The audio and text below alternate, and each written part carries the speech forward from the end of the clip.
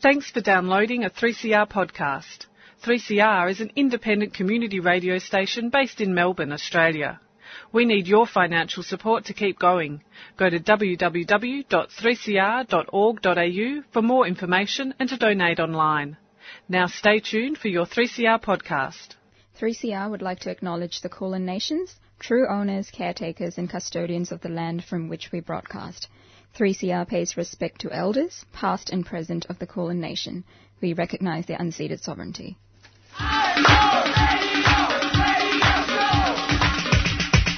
This is 3CR Breakfast. Oh, yeah. Alternative news, analysis and current affairs. Monday to Friday, 7am till 8:30am. Only double. Clap your hands.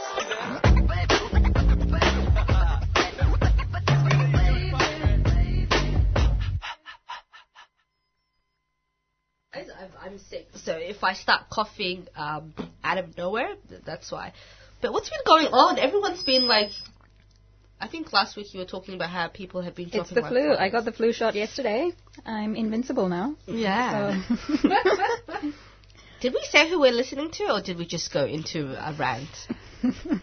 You're listening to Tuesday Breakfast on 3CR Community Radio. In the studio today we have Lauren, who's panelling. We have Ayan, we have George, and myself, Anya. Good morning. So, George, no more marking? That's complete?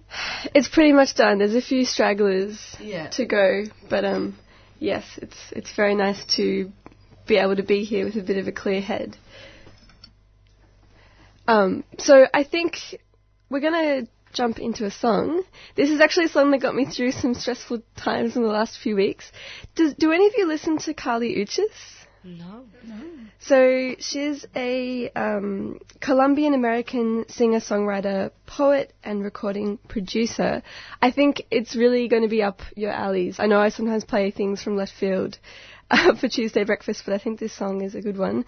It's on her new album, Isolation, and this track is called After the Storm. It was actually created with in a jamming session with Bad Bad Not Good, so you can really hear their sound in this track. All right, I'll play it.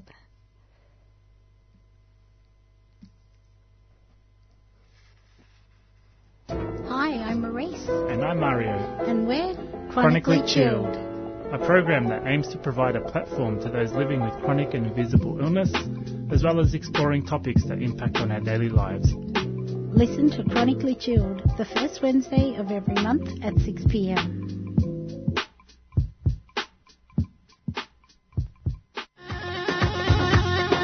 3CR are selling keffiyeh Palestinian scarves in support of the last factory that produces them in Hebron, Palestine.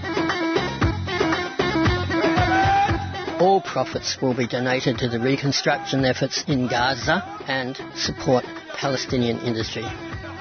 These are traditional scarves available in red and black, or you can choose from a modern design. Go to 3cr.org.au/shop to buy online or drop into the station during business hours.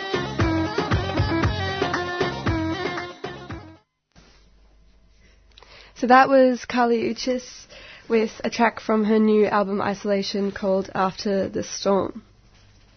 You're listening to Tuesday Brekkie. Today it's going to be 17 degrees with a possible light early shower. Well, I got showered on the way to work, so so it's already happened. All the way to 3CR. Yeah, that was the light early shower. Yep. My fringe will never look the same. Looks great. What are you talking about? Has a nice little rounded bit at the bottom. That was intentional. Moving right along. So what have we got up now? News headlines, baby. What's happening on the front of the Herald Sun? Oh. What is happening? You know what? I don't know. This Victorian election, this whole tough on crime thing. It's the absolute worst. It's getting out of control.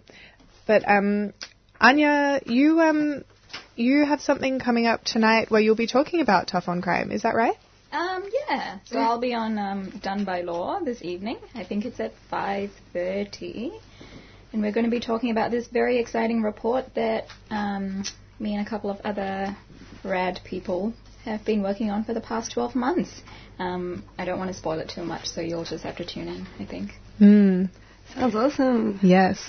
So up next we'll be joined by Jane Green, who is the media liaison for Vixen Collective, which is Victoria's peer-only sex worker organisation, to discuss the Victorian Liberal Party's proposal to introduce the Nordic model. And we'll be right back.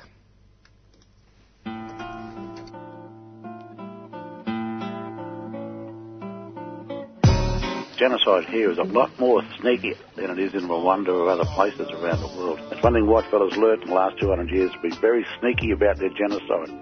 You look at the 38 nations that were here before white settlement, and then you count up the numbers that are still surviving, still out there doing their business on their country. Well, there's only 25 left, so what happened to the other 13? Let's talk about the Black GST. Genocide to be stopped, sovereignty acknowledged and treaties made. Tune in to Fire First every Wednesday from 11am till 12 midday on 3CR with Robbie Thorpe.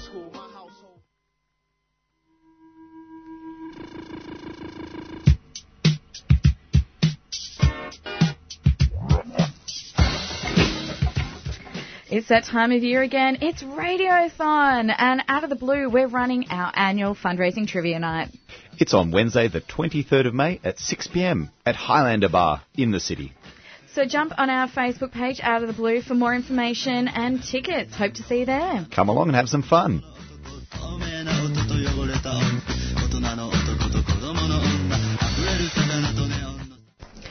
Welcome back to Tuesday Breakfast on 3CR. You are joined in the studio by Ayan, Anya, George and myself, Lauren, and we are here with Jane Green, who is a Victorian sex worker and the media liaison for the Vixen Collective. Thank you for coming in so bright and early. Thank you for having me. Much appreciated. So, let's jump right in. I feel like you and I have been having this conversation for a couple of days now. Yes. So, the Nordic model. It's back in the news. Very much so. Very much so. But it's kind of one of those things that I think a lot of people have, I won't say the wrong idea, but a certain idea about that maybe isn't the actual narrative. So do you want to run us through what it is? Yeah, absolutely. Well, it's by proponents of the model. It's often referred to these days as the Nordic model, which gives the wrong impression, because it's not actually in place in all Nordic countries. It's in place originally in Sweden in 1999, and it's in place in 3 of the Nordic countries, and also in Canada and France. And it's often referred to as client criminalisation because it does criminalise the clients of sex workers, but it criminalises a lot of the surrounding activities relating to sex work as well. So it surrounds criminalisation for clients, but also for third parties, so people that facilitate sex work, so owners and operators of brothels, managers, receptionists, drivers, security. And in Sweden, when it was introduced, it also criminalised landlords, so people that provide accommodation or premises from which sex work can be conducted. So in Sweden, when it was introduced, it was actually called Operation Homeless. So sex workers ended up in a position where they were very much rendered homeless because of the way the laws were introduced. And obviously that has a massive impact on people's lives. And I think it's important to realise that when you criminalise the clients of workers, then police aren't psychic. They can't just tell when someone's walking down the street that they're a client of a sex worker. The way that clients are criminalised is by surveilling sex workers to find clients. So it involves a tremendous impact on sex workers' lives. And when police are trying to find clients, to target them, they're forcing sex workers to engage in practices like police avoidance and to conduct their work in areas that are isolated and away from places where they might be safer. And also, sex workers that may want to work together in small collectives or even in pairs could be prosecuted under Swedish model or Nordic model laws for facilitating each other's work, for essentially pimping each other. So it did lead to sex workers being penalised and criminalised as well. And also things like advertising for sex work are criminalised. So it's not simply client criminalisation. Wow. And so, I mean, I guess that just renders it pretty much impossible to work safely as a sex worker or possibly even to work at all. Right. And so, fairly obviously, then, the Vixen Collective and Scarlet Alliance have come out pretty strongly in opposition to the proposal. So the Victorian Liberal Party are proposing that this is a policy platform that they'll implement at the next election. Is there much research into how this actually would impact Australian sex workers? Would you imagine it would be much the same? Well, there's been a recent report out of the impact of the Nordic model in France, and I think it's really useful to look at the effects of the model on sex workers' lives. So that report has shown that sex workers in France have suffered a loss of income. 78% of sex workers have suffered a loss of income. That their living conditions, 63% of sex workers have had a detrimental effect to their living conditions. That 42% of sex workers have experienced an increase in violence in their lives. That 70% of sex workers have found that their relationships with the police have either not improved or got worse. And that 38% of sex workers have found it harder to demand condom use with their clients. And those things obviously are not good. There's really serious negative impacts of the law. And we would see those impacts play out here in Australia. And obviously Victorian sex workers and the representative organisations of sex workers, which here in Victoria is Vixen Collective and at a national level is Scarlet Alliance, deeply concerned and are going to fight hard to make sure that does not happen. And here in Victoria, the Liberal Party have supported that by their state council, but it's not been taken up by the parliamentary party as policy for the election yet. And that's why we're fighting so hard, because it cannot happen. And so something that that I came across, and George might have also recalled this, as an undergraduate doing gender studies at a university that shall not be named but is not particularly friendly to sex workers. There was quite a strong idea that the Nordic model, so-called, or this client criminalisation, kind of comes from a place of wanting to protect or support sex workers, and this primarily conflates sex workers with victims of trafficking and that sort of thing. How would you respond to people who state that they're coming at this from sort of a protective or a supportive angle?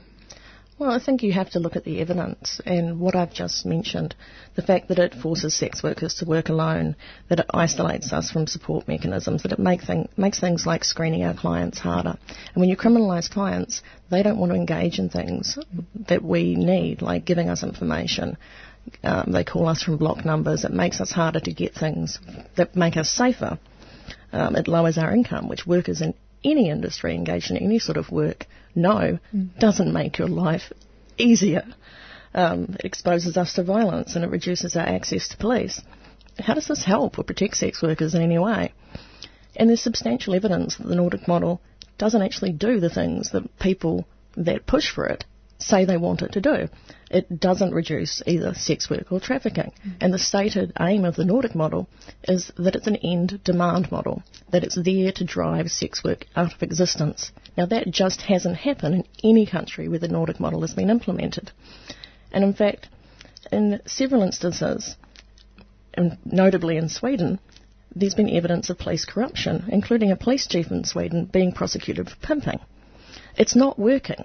And what sex workers ourselves say is that we want full decriminalisation of sex work. And there's evidence that shows that when full decriminalisation of sex work is in place, it gives sex workers greater access to police, greater access to support services. And when we have that, we're more able to report instances of labour rights violations, just like workers in other industries are. And that's what we want and that's what we need. Yeah. Look, it makes sense. So obviously the campaign is going strong, and if people want to join in or support or just learn some more, where can we direct them?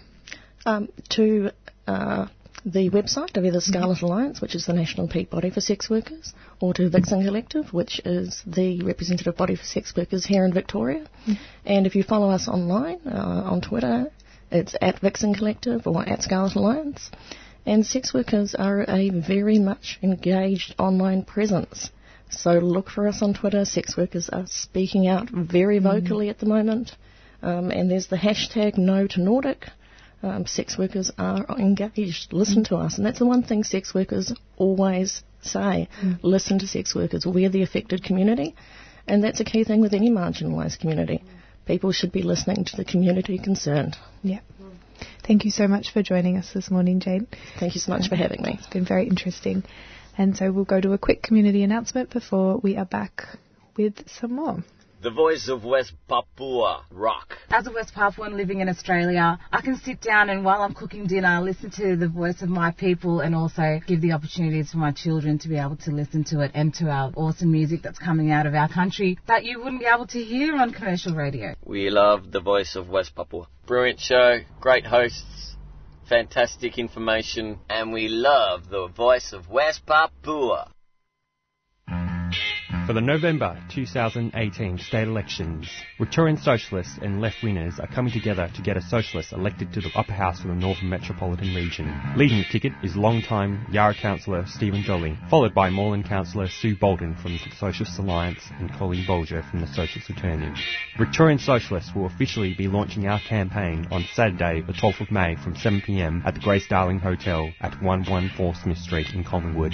Come along to find out more about our campaign and how you can get involved. It will be an opportunity to hear from the candidates and local community residents on the importance of getting a socialist into Parliament and presenting a political alternative from the major capitalist parties. A 3CR supporter.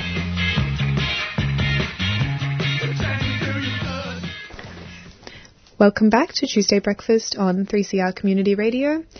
That you just heard from Jane Green, a Victorian sex worker and the media liaison for the Vixen Collective, talking about the so-called Nordic model for sex work that the Victorian Liberals are threatening to bring in. And over the weekend, I attended a May Day family event that was held outside the Victorian Trades Hall. During the fun and the marching, I had the amazing opportunity to speak to some of the participants, including Pilar from Completeda Belabu, I'm so bad with names, Jeffrey from Voices of West Papua, and Jill, who was there with the West Papua office and the West Papua community in Melbourne.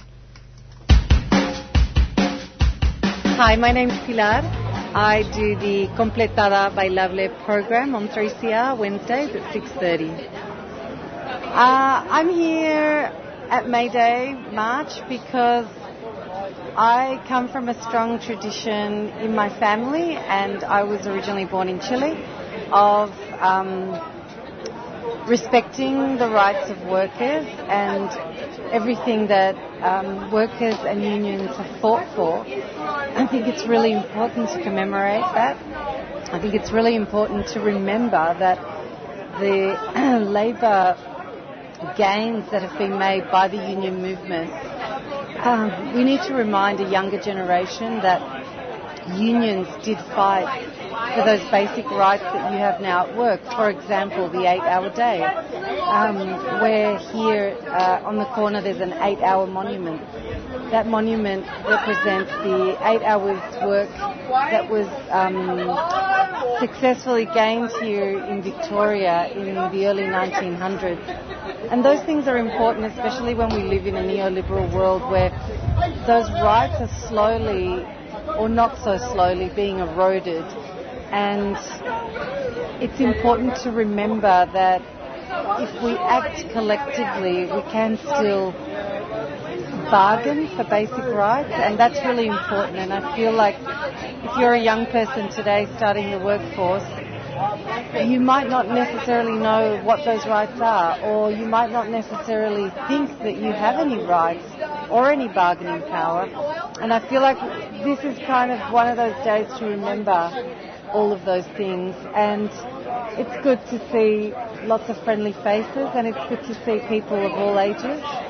I wish there were more people here, but, well, we'll keep building that.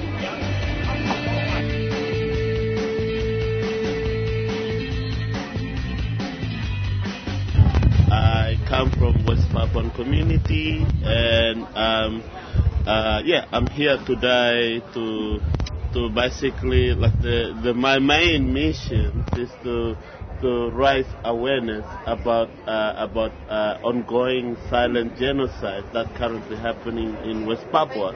And West Papua is the place really closer to Australia. It's actually it's closer than Tasmania, really. But not many people heard about the ongoing genocide that's happening there. And I just want to raise the awareness and hoping to get support from the local Australian here to support what's happening in West Papua. So we have our radio show that on every week. It's every Tuesday from 6:30 to 7:30. So the show called The Voice of West Papua. So to the listeners out there, you can tune in, and also you can go on to Facebook. We also have our own Facebook page, also called The Voice of West Papua, and we also have our own campaign struggle called Free West Papua Movement. So so that you can find that in Facebook, Twitter, or Instagram. So so we started. We have already started the campaign there, and and if you want to find out more about the struggle, you can contact 3CR Community Radio and find us through Facebook or social media and send us a message, and we would like to get to know you and help us to raise the issue.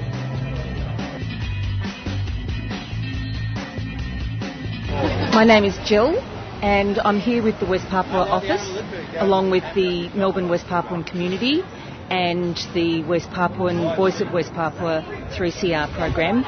And we're here to spread the word about the campaign for a free West Papua and the human rights problems that are occurring under the illegal occupation by the Indonesian government in West Papua, and the fact that they have banned free press to go in and report and investigate human rights crimes that are occurring on an ongoing basis. So generally, I've been part of the workers' movement. That's why I'm here for May Day to support the workers' unions, although I'm currently not working. And it's a good opportunity to help educate people on the situation in West Papua because, as I said, we don't hear about it on the news. We hear nothing about the daily atrocities that occur over there. Considering that it's very close to Australia, it's on Australia's doorstep, closer than to Darwin, closer than Sydney is to Canberra. So Australians are particularly ignorant about the situation there. And I guess, I've enjoyed working with the community.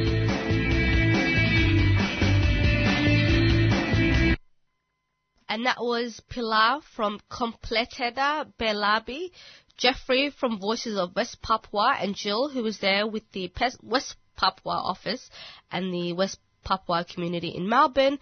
Voices of West Papua is a 3CR show. It comes on Tuesdays, 6:30 p.m. to 7:30 p.m. And Completada Belabu is on Wednesday, 6:30 p.m. to 7:30 p.m. What the hell is a completo anyway? It's a Chilean hot dog. What happens when lots of people get together and eat completos? It becomes a completada bailable. If you really want to experience a completada bailable and support our 3CR community, come to our fundraiser Saturday, May the 19th from 7 p.m. at the Moreland City Band Room, 16 to 22 Cross Street, East Brunswick. Highly danceable tunes by DJ Randy Castilla and DJ Twins, live music by the Amazonics. Límpiese la boquita que le quedó paltita. The Voice of West Papua rock. As a West Papuan living in Australia, I can sit down and while I'm cooking dinner, listen to the voice of my people and also give the opportunities for my children to be able to listen to it and to our awesome music that's coming out of our country that you wouldn't be able to hear on commercial radio. We love The Voice of West Papua. Brilliant show, great hosts, fantastic information, and we love the voice of West Papua. Welcome back to Tuesday Breakfast on 3CR Community Radio. You are in the studio with Georgie, Anya, Ayan and Lauren. And it is that time again for Alternative News. Some folks know about it, some don't. Some will learn to shout it, some won't. But sooner or later, baby, here's a ditty. Say you're gonna have to get right down to the real nitty-gritty. Let's get right down to the real nitty-gritty now. 1, 2, nitty-gritty now, yeah, boom. Nitty-gritty, hoo-wee. Right down to the real nitty-gritty.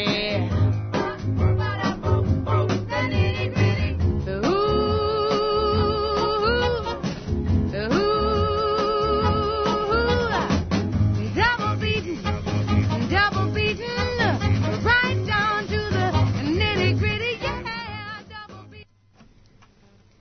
You're listening to Tuesday Breakfast on 3CR Community Radio. It's time for Alternative News. Well, sad times. Ayan, how are you feeling? Well, thanks for throwing that at me, because as you know, I am a huge fan of Junot Diaz. Mm-hmm. He's a writer of Afro-Dominican background. He's American as well. He has written a lot of books that I've fallen in love with, because a lot of the books look at the experiences of people living in the inner city US, especially NYC, New York. Mm. And as someone who grew up in the inner city suburbs, and who grew up in I had a similar background, I guess, in terms of being a refugee, in terms of being coming to a new country and being placed in a very dense place, like, the flats, I guess, for a lack of a better word. So, and the stories that he talks about, like, I can see my cousins in those stories, I can see my uncles, I can see my best friends. So for me, that's why I gravitated towards his writing. And recently, a writer, Zizi Clemens,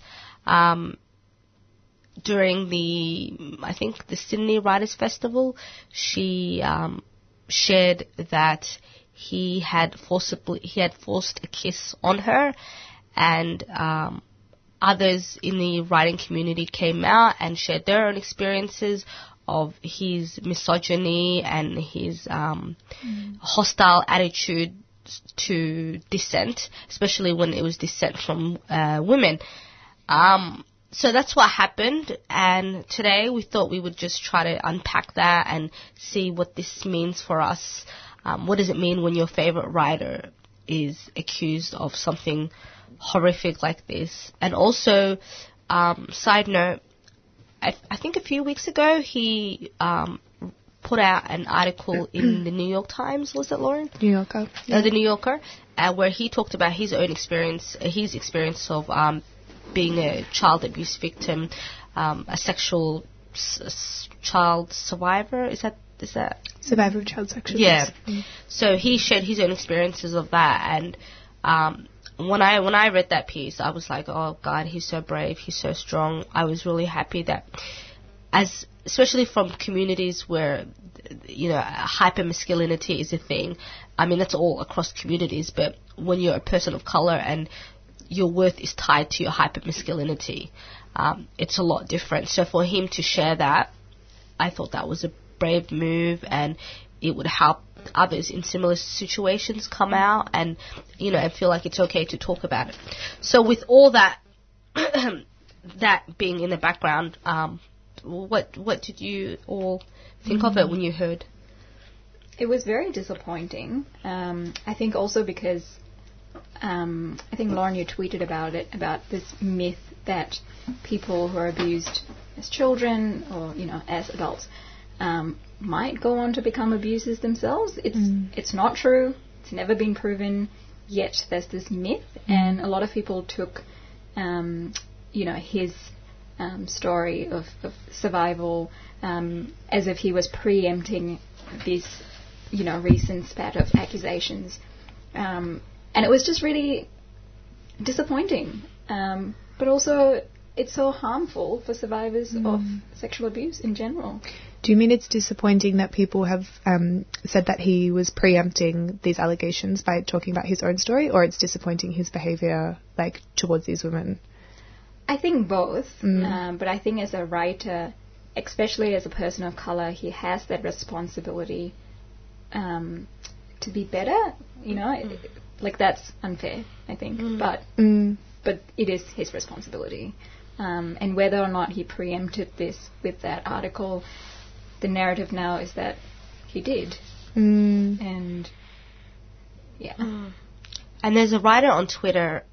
She's a writer, and she's also someone who says a lot of profound stuff. Her name is Evelyn Arulin. Am I pronouncing it right? Arulin. She's phenomenal. Yeah, she was on a panel as well during the Sydney Writers' Festival, and she also contributed to the conversation. And she was saying, which I thought was amazing. She was saying that there's a place to see him as a victim, but also hold him accountable as well. That him being a victim doesn't excuse it, but that can also play a factor.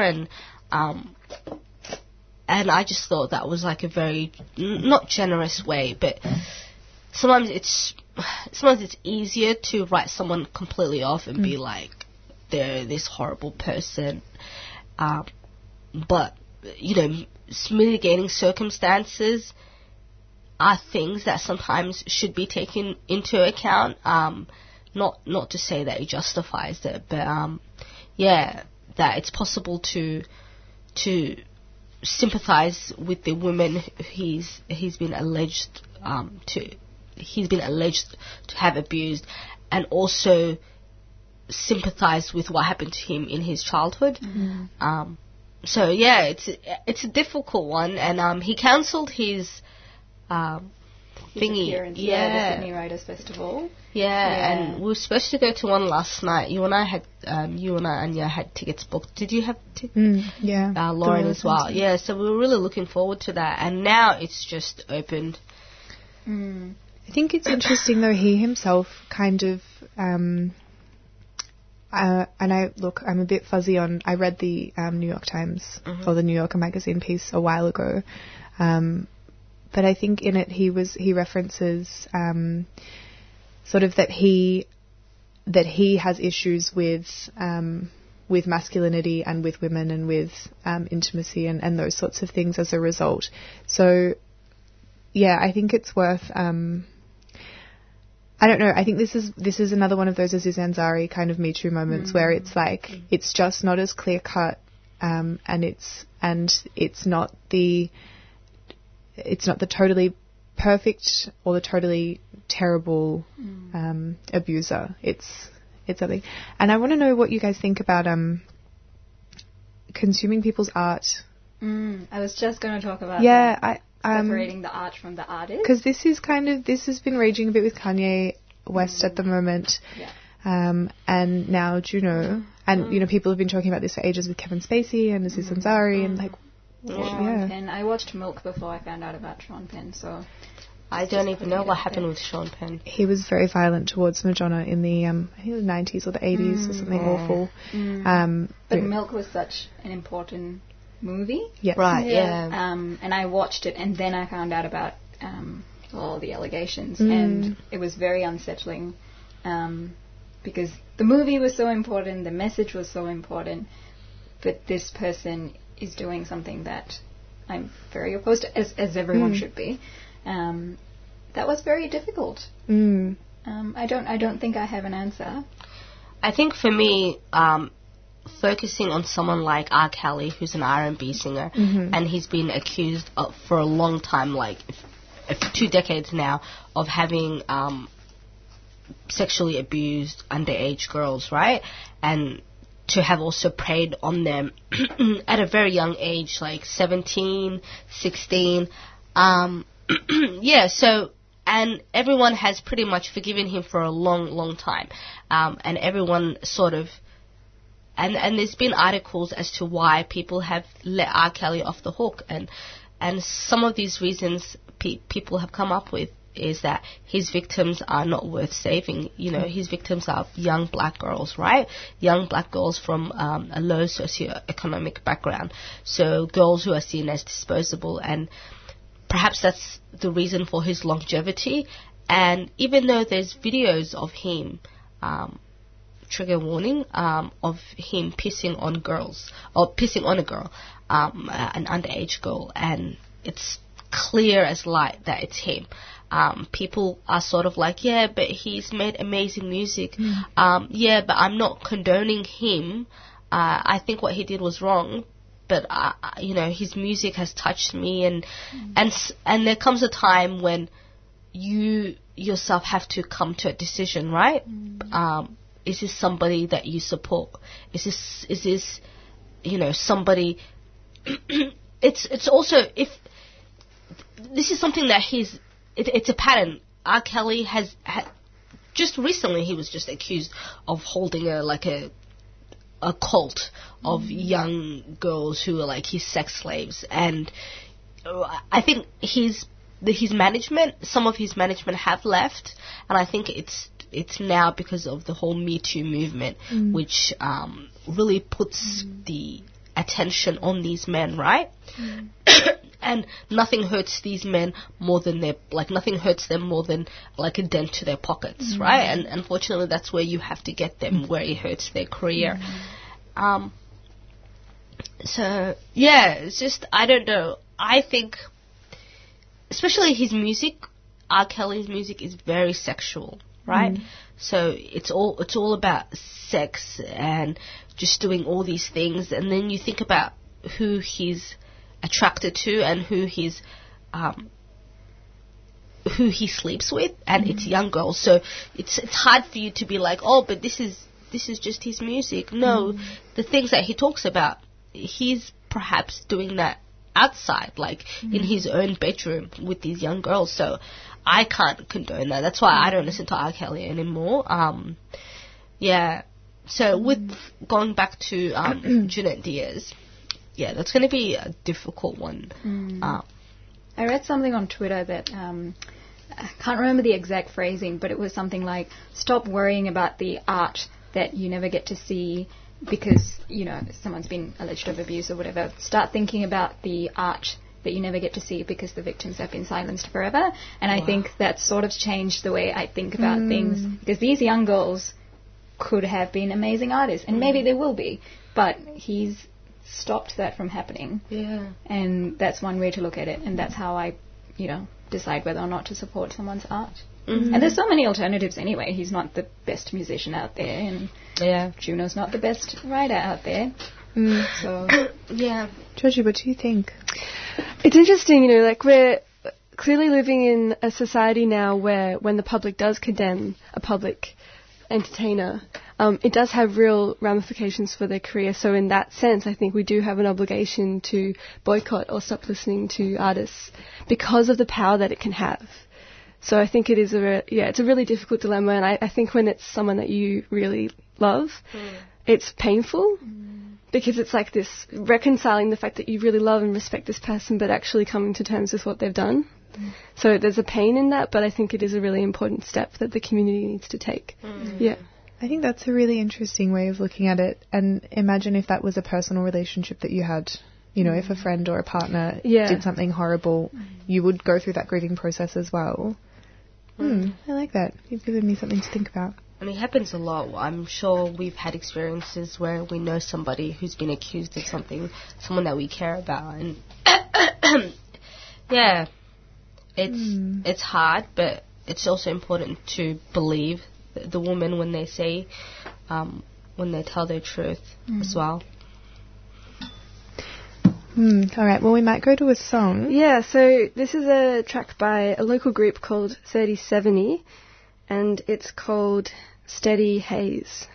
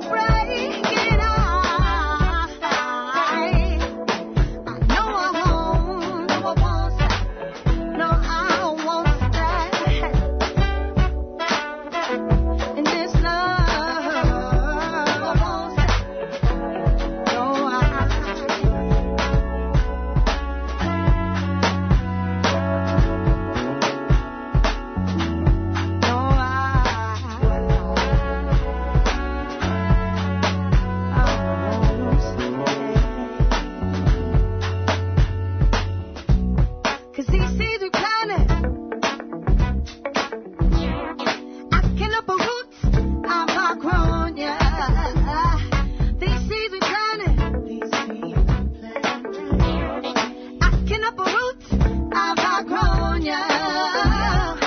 These seeds we planted, asking up roots, I've grown ya.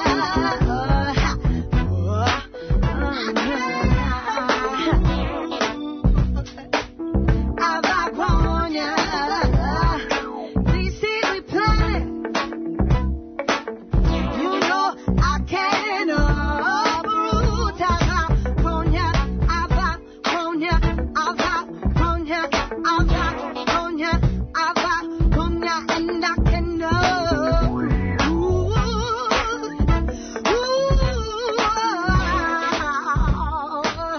I can't uproot. I can't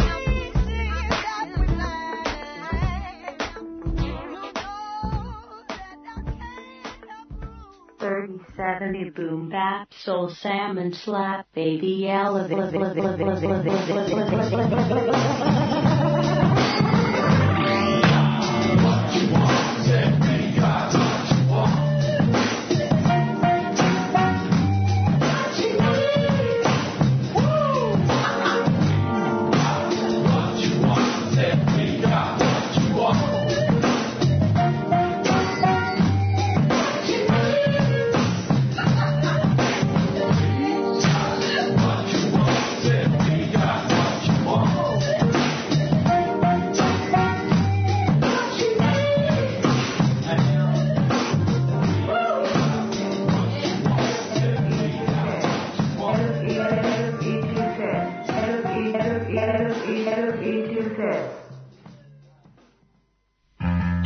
For the November 2018 state elections, Victorian Socialists and left-wingers are coming together to get a socialist elected to the upper house for the Northern Metropolitan region.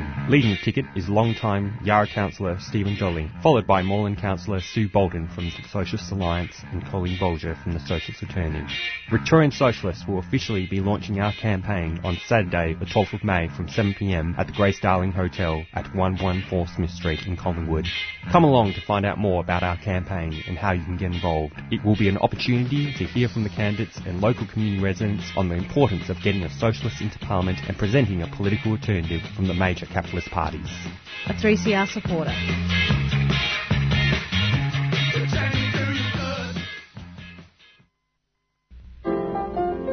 Hi, I'm Maurice. And I'm Mario. And we're Chronically Chilled, a program that aims to provide a platform to those living with chronic and invisible illness, as well as exploring topics that impact on our daily lives.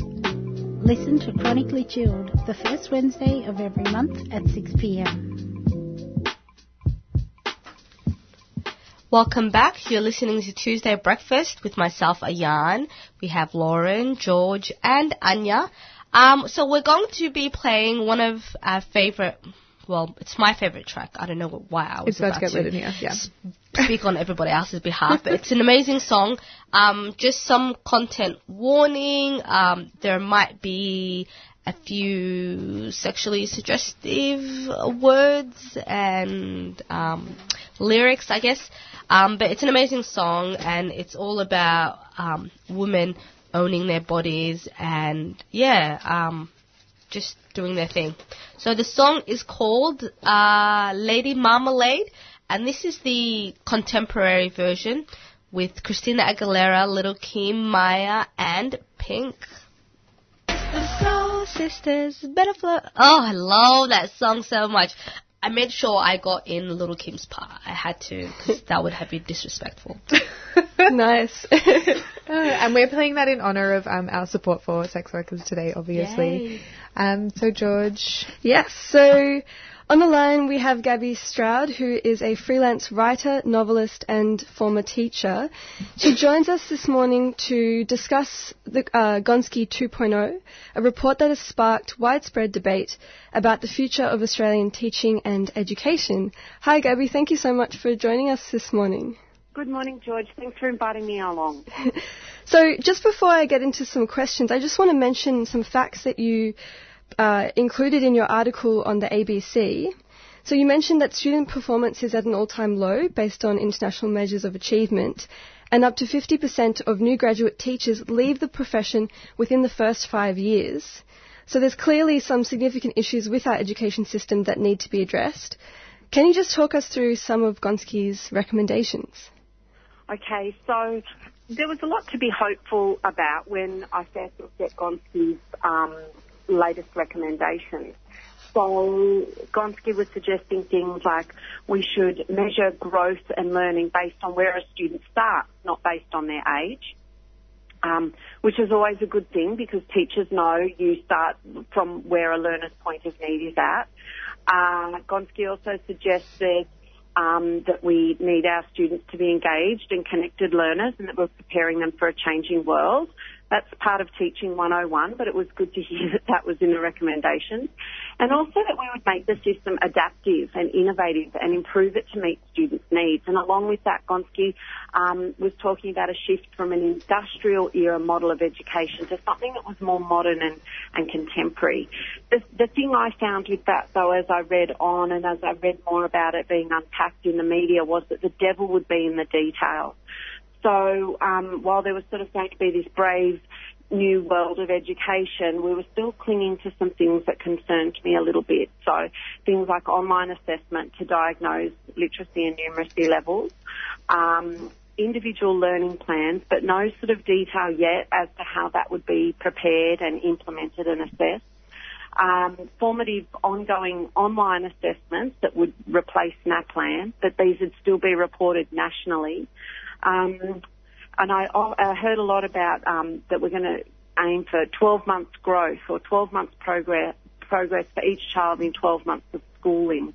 And that also gave me cause for pause as well. So, yeah, there were things about it that made me feel hopeful, but also things that I raised my eyebrows over. Yeah, because it sort of sounds like all of these things in and of themselves seem really positive.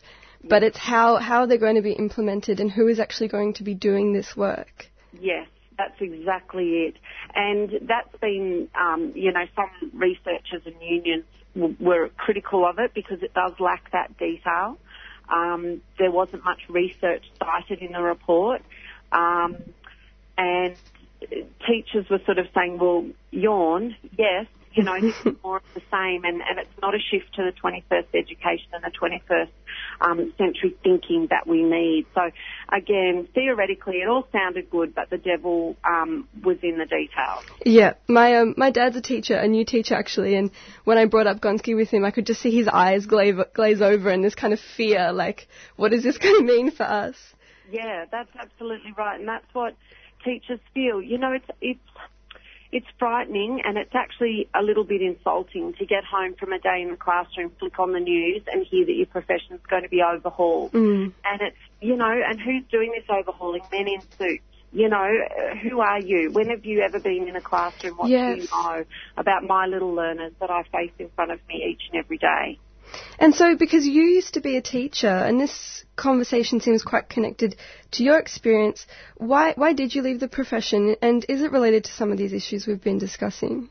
Yeah, so I left because I was actually losing sleep at night, lying there feeling morally and ethically conflicted about the work I was being asked to do. So I was finding that there was so much data collection, so much reporting. The weight of accountability was really pressing on me. There was so much administration, and I found myself wishing that the students I taught would just stay at home so I could get my work done. And that, to me, is a massive conflict because that's not teaching. Unless there's someone there with you and you're teaching them, then you're not being a teacher. And ultimately what happened for me was that I'd been teaching kindergarten for several years, and I would lie awake at night when the end-of-year assessments came around because I would know that the next day I would be pushing my kids through tests. Some of them, tests that I knew they couldn't do. I knew that they would fail. And there's something that happens to me as a teacher when I'm looking at a child and the child's looking at me and the child's saying, through their eyes, they're saying to me, I can't do this, so why are you making me do it? That was really painful and difficult for me, and I just knew that I couldn't do it anymore. That to me is not teaching. And that must be so difficult when you're sort of like this cog in a wheel that you can't really change the culture of the institution or the rules, but you have to kind of follow them and the difficulties that would come with that. Absolutely. And look, I used to rage against it. You know, I'd be the one, bitching and moaning constantly in the staff room saying, why do we have to do this and what can we change about it? And what if we all just didn't do it? And, but the thing is, being a cog in the wheel, you work alongside other cogs. And if they're just willing to keep on turning, then you're virtually forced to as well. Yeah. So that's where I reached that point of decision making and change. And it was interesting too, because towards the end, when I knew, I could feel myself sort of changing and falling apart and not being able to do this job anymore. And I was saying to my colleagues, I can't do this anymore. And they would laugh it off and they would say, we all feel like that, Gab. Holidays soon. Hang in there. You'll be right. But for me, it was something much, much, much more dramatic than that. I really felt that teaching was moving away from me and that I wasn't a teacher anymore. And it's good to see now that you haven't just left, you're still having an influence in another way to change some of these things. How would the recommendations of Gonski look for a teacher in a regular day with a full class load? I hate to think. I really can't imagine, because I don't know how teachers currently working at the pace they're at would fit in anything more. I imagine it will actually look like more of the same. I think that what this report is doing is just kind of changing a few things. It's relabeling, rebadging some stuff that we already do. I think it's going to actually look a lot like what we see already, which is disengaged kids or, kids that are sort of struggling to enjoy school being raced through overloaded lessons, overloaded curriculum, and there's a harried teacher there standing nearby probably with an iPad in hand ready to check mark a box. I don't see it as any great kind of revolution or revelation within our current class. And so in terms of other sort of options, I wanted to ask you about this idea of democratic schools, which there are a few in operation in Australia and some more internationally. What is your understanding of these schools, and do you think that this is the way forward? Yeah, absolutely. So democratic schools are really student-focused, individualised learning. They don't necessarily group students by age, although some do. And it's all about student needs and student learning. So it's very student-focused. Certainly, I believe democratic schools are the way forward. But the thing I find ironic about all of this is that those fundamental principles are what teachers are taught when they attend uni. It's what we know about learning. It goes back to Vygotsky and Piaget, like foundation principles of teaching and learning. So to me, to sort of look and go, democratic schools, and is this the way forward? And, it was pretty much the way we were doing a lot of things from the 80s right through to the early 2000s. And that was the time when our schools on international measures were growing and seeing great achievement. So what I'm seeing is that the government has become involved. Things have declined and schools are moving. They're being forced to move away from that model where we put our students first. So is it sort of like teachers really know how to do their job? It's the fact that there are all these pressures placed on them that make it difficult to do that. Yeah, absolutely. And look, to Gonski's credit, I believe that he is aware of the terrible state education's in, and I do believe he's aware that teachers are struggling. But unfortunately, whenever you get someone like Gonski in or a politician in to suggest changes, if you consult with the people that are not in the profession themselves, you're not going to get the effective remedies that you need. And it's been interesting to follow the responses. We've had the Australian Education Union say that this is positive, but where's the funding coming from? And same with Tanya Plibersek. Do you think that the funding is also a key factor in this debate? Funding's always a factor. Funding, is the bottom line of everything. But the thing for teachers is that funding is, I won't speak for every teacher, but I'll speak for myself. Funding is always the least of my worries, because I know I've been providing a champagne education on a beer budget the moment I started teaching. It's what teachers do. We make something out of nothing. We use the resources that we've got. We manage, even though the photocopy is broken down and the interactive whiteboard's blown its light bulb, and, teachers make stuff happen. So getting tied up in funding and all those kinds of discussions for a teacher, again, we kind of roll our eyes because we don't, we just make it happen regardless.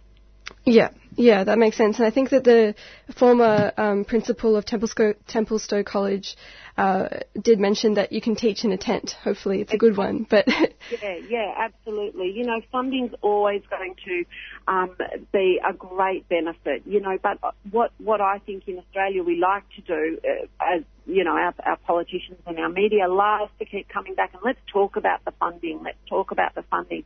No, let's get on with the job of, looking after our teachers so they can teach well and our students can have on education. Let's shift our discussion over there. If we get that discussion right, then we'll know the kind of funding that we need. Yeah.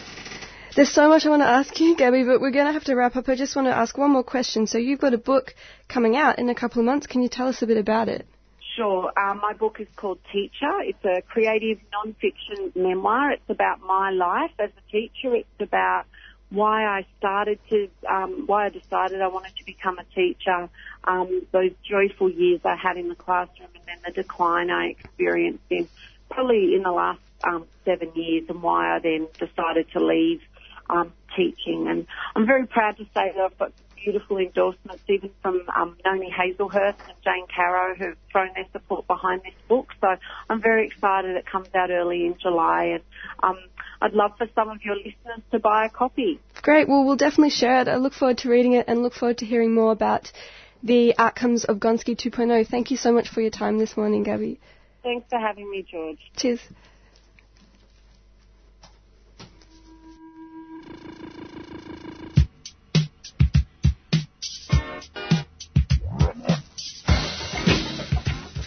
It's that time of year again. It's Radiothon, and out of the blue, we're running our annual fundraising trivia night. It's on Wednesday, the 23rd of May at 6 p.m. at Highlander Bar in the city. So jump on our Facebook page, Out of the Blue, for more information and tickets. Hope to see you there. Come along and have some fun.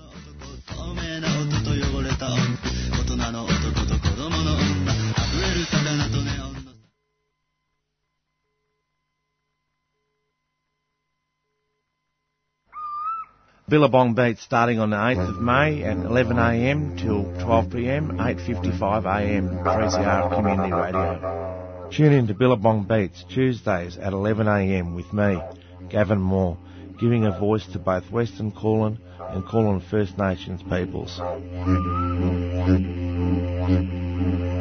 Join me to talk about philosophy and Dreamtime stories surrounding the waterhole, the sacred fire, the land, the plants and animals.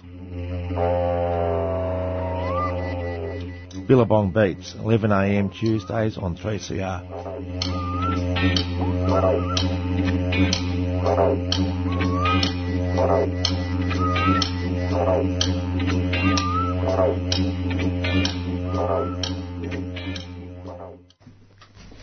You're listening to Tuesday Breakfast on 3CR Community Radio with Ayan, George, Lauren and myself, Anya.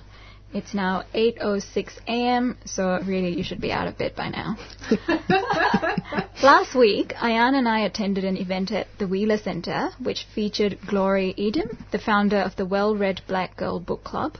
The Well-Read Black Girl Book Club was founded in 2015 and centres black women writers and readers. It's become a huge movement now, both as a monthly book club and in terms of its online presence. In the Wheeler Centre event last week, Glory was interviewed by Sentilla Chingape, an award-winning journalist and documentary filmmaker, and they were later joined by Maxine Beniba-Clark, author of books such as Foreign Soil, The Patchwork Bike, and The Hate Race, and sort of had their own book club meeting on stage. It was an evening celebrating black excellence and really expressed the need for diversity and the importance of having such diverse voices exist in the literary world. Joining us now in the studio to continue that discussion is Hella Ibrahim, Editorial Director of Jed Press. Jed Press is an online publication that exclusively works with and publishes people of colour. They state that their main purpose is to address the insufficient representation of marginalised peoples within the Australian literary landscape today, and that they are committed to increasing diversity and visibility in the Australian literary landscape. Thank you for joining us today, Hella. No, thank you for having me. Can you tell us a little bit about yourself and your role at Jed Press? Sure. So, Oh God, I'm talking about myself. I was like, oh, what do I say? I like long walks on the beach. No. So I've been working as an editor for a few years now. Did the whole, Bachelor of Arts and then postgrad. Eventually, after many years, got into the industry. And my role at Jed Press is basically exactly that. So I'm the editorial director, which is a self-appointed title. I just decided it sounded nice, so that's what I call myself. But I did found it, and I would say 90% of the work on it. You're really underselling yourself here. Hey. We love you. Yeah. For real? Yeah. Oh, that's so nice. That is what I do, though, so, yeah. Yeah, how did it all begin? What is the reason behind Jed's birth? There were a number of reasons at the time when I started thinking about it, and there were conversations happening around unpaid internships, writers not being paid for legitimate work, not, all you see is white writers and award shows and that kind of thing. So the main reason I started it is because I just kind of got sick and tired of having the same conversation over and over. And I just thought, stop whining and do something. So I put it together. I put it together to create a space where as a person of colour, you could submit, and if you were a new writer, not a new writer, whatever, you could submit, you could be paid for your work, and you could work with an editor who actually cared about what you were writing, without the need for an emphasis on writing about POC issues, quote unquote, where I find a lot of the time when people of colour, black and other people of colour, are writing something, there's always this kind of imperative to write something about culture or write something about racism. And I'm like, you know what? We're actually really good at writing fiction. Where's the space for that? Yeah. So that's how it came about. Yeah. And why... So Jed Press obviously works with and publishes people of colour, and why do you think it's important for the work of people of colour to feature more prominently in the Australian literary space? Honestly, the fact that we even are here having this conversation is one of the reasons. Yeah. Why is it such a big deal why do we need to carve out a space, right? Because we're not there. We make up... God, I'm not even sure what the percentage is, but we are not... I mean, I know we're a minority, but we're in Australia where there's a lot of us. There's a lot of us. So the last statistic I read on new migrants, I think, was 20% of Australia. So Australia's population is new migrants, and that's not including those of us who've been here for actual generations. We are a significant population, and that's talking about migrants. That's not even mentioning Indigenous people, who again make up, what was the statistic, 2.8%, 3% of the population. And you don't see them anywhere. You don't see them in literature. You don't see them... I mean, you study one book in high school written by a white person about Indigenous issues or about the invasion or whatever, and that's... where are the Indigenous writers? So it's important to see us... I mean, it's important to see ourselves because we hear and we exist, and we need to be able to see reflections of ourselves in the media. Otherwise, all you get is the stereotypes that white people think of us. So, I mean, I'm going to talk about the Sydney Writers' Fest real quick. Yeah, go for it. Sorry. Just as an example of why in 2018 this is still needed. So at the Sydney Writers' Festival, there was a panel by Sweatshop in Western Sydney, a Western Sydney Writers Group, about owning your story. And it was, I think, 5 or 6 people of colour sitting on a stage discussing the need for them to own their own stories, for them to write about their communities in a real way. And it was a fascinating conversation. It was such a great panel, ideas back and forth, talking about the need for sensitivity reading, the need to claim space, blah, blah, blah. And during it, the word shit came up in reference to white people. I'm not going to get into the whole context of it now, but there was a context. It was in reference to a quote by Jenny Zhang, who had said, I'm paraphrasing, but people don't want to face the idea that their urge to help comes from a place of entitlement, and that their good intentions cause harm. And so it kind of came about from there, and, you know, the words white people and shit brought up, and a white woman in the audience, that's all she heard. That's, in an hour-long conversation, a really, like, important, interesting conversation, that's all she heard. And so decided to, like, bring it up and attack the panel members, and it turned into the last 5 minutes of it was basically a white woman saying, I did not ask to be born white and have all these privileges. Why are you calling me shit? Nobody actually pointed at her and said, you're shit, but that's how she heard it. And that's the kind of thing, and we're still having these conversations. There's a film, oh God, I don't actually remember what it's called, but there was a film, a documentary made in 1972, where the exact conversation happens, where you've got an Indigenous man at the tent embassy talking to a white woman, uses strong language, and then the reporter, the documentary maker, whoever he was talking to, says to him, you know, you would be heard if you were just nicer. There is absolutely, like, I find your language obscene. And he says, what I find obscene is the incarceration rates of my people. What I find obscene is the police violence against my people. And that was 42 years ago, and we're still having these conversations. So, and that's what happens when you don't have enough representation in media, in writing, in film, in whatever, because people get to sit within their preconceived notions of who we are and what we are, and never have to challenge themselves. So that's, I think I've forgotten the question, but hashtag and rant, but that's kind of why I see things. Actually, no, one more thing on that topic also happened during the Sydney Writers' Festival. So Evelyn Araluan, I'm totally mispronouncing her name. Sorry, Evelyn. But Evelyn is an Indigenous writer and poet. And she tweeted out, booked a venue to read black poetry in the historically Aboriginal suburb of Redfern, and a group of white people in the bar loudly demanded to know what the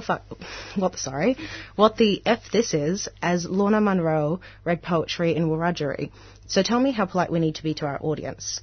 And it's because of incidents like this that are still happening constantly, where white people feel completely comfortable listening to an Indigenous person while sitting on stolen land and demanding to know why this Indigenous person has taken up an inch of space. Yeah. You can't be angry, but you can be nice about it, and we'll listen. Which would, you know what, that sounds nice, right? Let's all be really super nice, and then racism will end. Like, because we haven't been nice for the last, 200 plus years, or thousands of years if we're talking outside of an Australian context.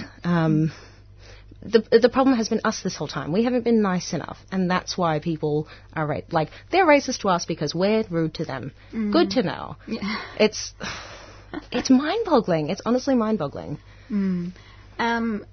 And just practically, who do you accept submissions from on your incredible website, and how do people get in contact with you? Literally anyone. I will take submissions from, excluding white people, and I'm totally fine saying that. And I've had people come at me for being divisive, reverse racism.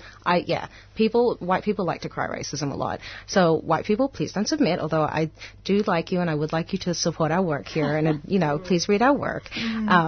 Was that nice enough for you? But literally anybody who identifies as a person of colour. I say this often, but I tend to prioritise black voices in that, so Indigenous and other black people, just because, POC are not doing great in the publishing industry, but God, they're doing worse. They need, let's focus on them. So your website is Jed Press, that's djedpress.com.au. No AU. So. Oh, sorry, no AU. Yep, jedpress.com. Yeah, and you can also follow Hella on Twitter. It's DJED_press. And you see a lot of rants there, which is really good. True. We're also on Facebook and very newly on Instagram, which is just at jedpress, no underscore. So yeah, please follow me on Instagram. I need the followers. Thank you so much for joining us today, Hella. Thanks for having me. 3CR are selling kefir Palestinian scarves in support of the last factory that produces them in Hebron, Palestine.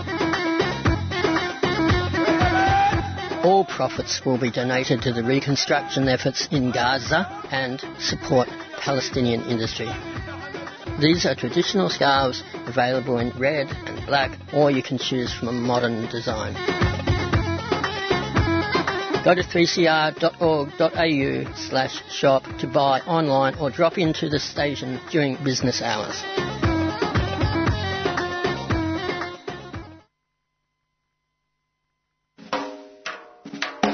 During the 3CR Radiothon for 2018, Spoken Word presents an evening of live poetry featuring the outstanding talents of Jennifer Compton, Andy Jackson, Tariro Mavondo and Kylie Supski, plus an open mic recorded for broadcast on 3CR, Tuesday 15th of May from 7pm at Grub Food Van, 87 Moore Street, Fitzroy, and all proceeds go to 3CR Community Radio. Help keep independent, progressive voices on the air.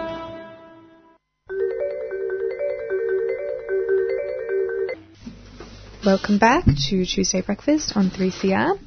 We are joined live in the studio now by Shio and Meg from PBS Radio. Good morning. Good morning. And I think that was a song that we were just playing for you, Shio? Yes. Yes. I chose that one. That was a Carl Jada. I keep saying it's hot sauce, but it's soy sauce. Not Beyonce. So these two lovely people are in the studio because I'll give you a bit of a backstory. In 2016, PBS's Bethany Atkinson Quinton, who also is great to follow on Twitter, side note, founded an access training program to increase participation from women and gender diverse people in music broadcasting and in the wider music community. Some 3CR folks and trainers, including Arij Noor from Women on the Line and the fabulous Namila Benson, were involved. Shio completed the training and now has her own show, Eternal Rhythm Thursday, which is from 11 a.m. until 1 p.m. And it's a jazz music show with spiritual and Afrocentric jazz, which is super cool. Yay. Was that a taste of what we could expect from your show? Oh, yeah. Serious jazz show. So how did you find the training? I found it very, very inspiring. I've always loved radio, so I really wanted to know how the whole thing worked. And Namila Benson's actually my dear friend, and she really encouraged me to do this too. And at first it was pretty scary, all these buttons and stuff, and it was quite intimidating. But meeting all these lovely people and everyone's from different background. That was quite a big thing for me. English is not my first language, so I've always kind of felt like maybe I'm not good enough. Maybe I shouldn't be doing this. But it's always been about my love for music and how at a certain point I kind of realised that, you know what, I should be just be proud of the way I talk and with my accent and stuff, and what I wanted to say and what I wanted to share with people was more important than me feeling a little bit embarrassed about my accent, or maybe I'm not good enough, or it's all about I think doing all that training and hanging out with those lovely people made me realise that this is really, really good, and I'm really, really, really happy to be part of it. That's awesome. And so, Meg, what's your role at PBS? Yeah, so I'm the marketing manager at PBS, and but I actually used to work here at 3CR as well, and it was funny. I was just talking to Gav off air. Sorry, hi Gav, and we were saying that actually my access to 3CR first came through a women's engineering course that 3CR ran as well, and I think it's I think providing those spaces for women and gender non-conforming people to learn is really important. We're in that sort of safer environment and a supportive environment, and And so you work at PBS now. Yeah, I do. Are you involved in programming at all? I don't do any programming. In fact, I actually just did a refresher course for on-air announcing at PBS. So, well, it's working. You sound. Thank you. And sorry, I just want to. I promised my children I'd say hello. Oh, so cute. So hello, Danger, and hello, Ataria. Good morning.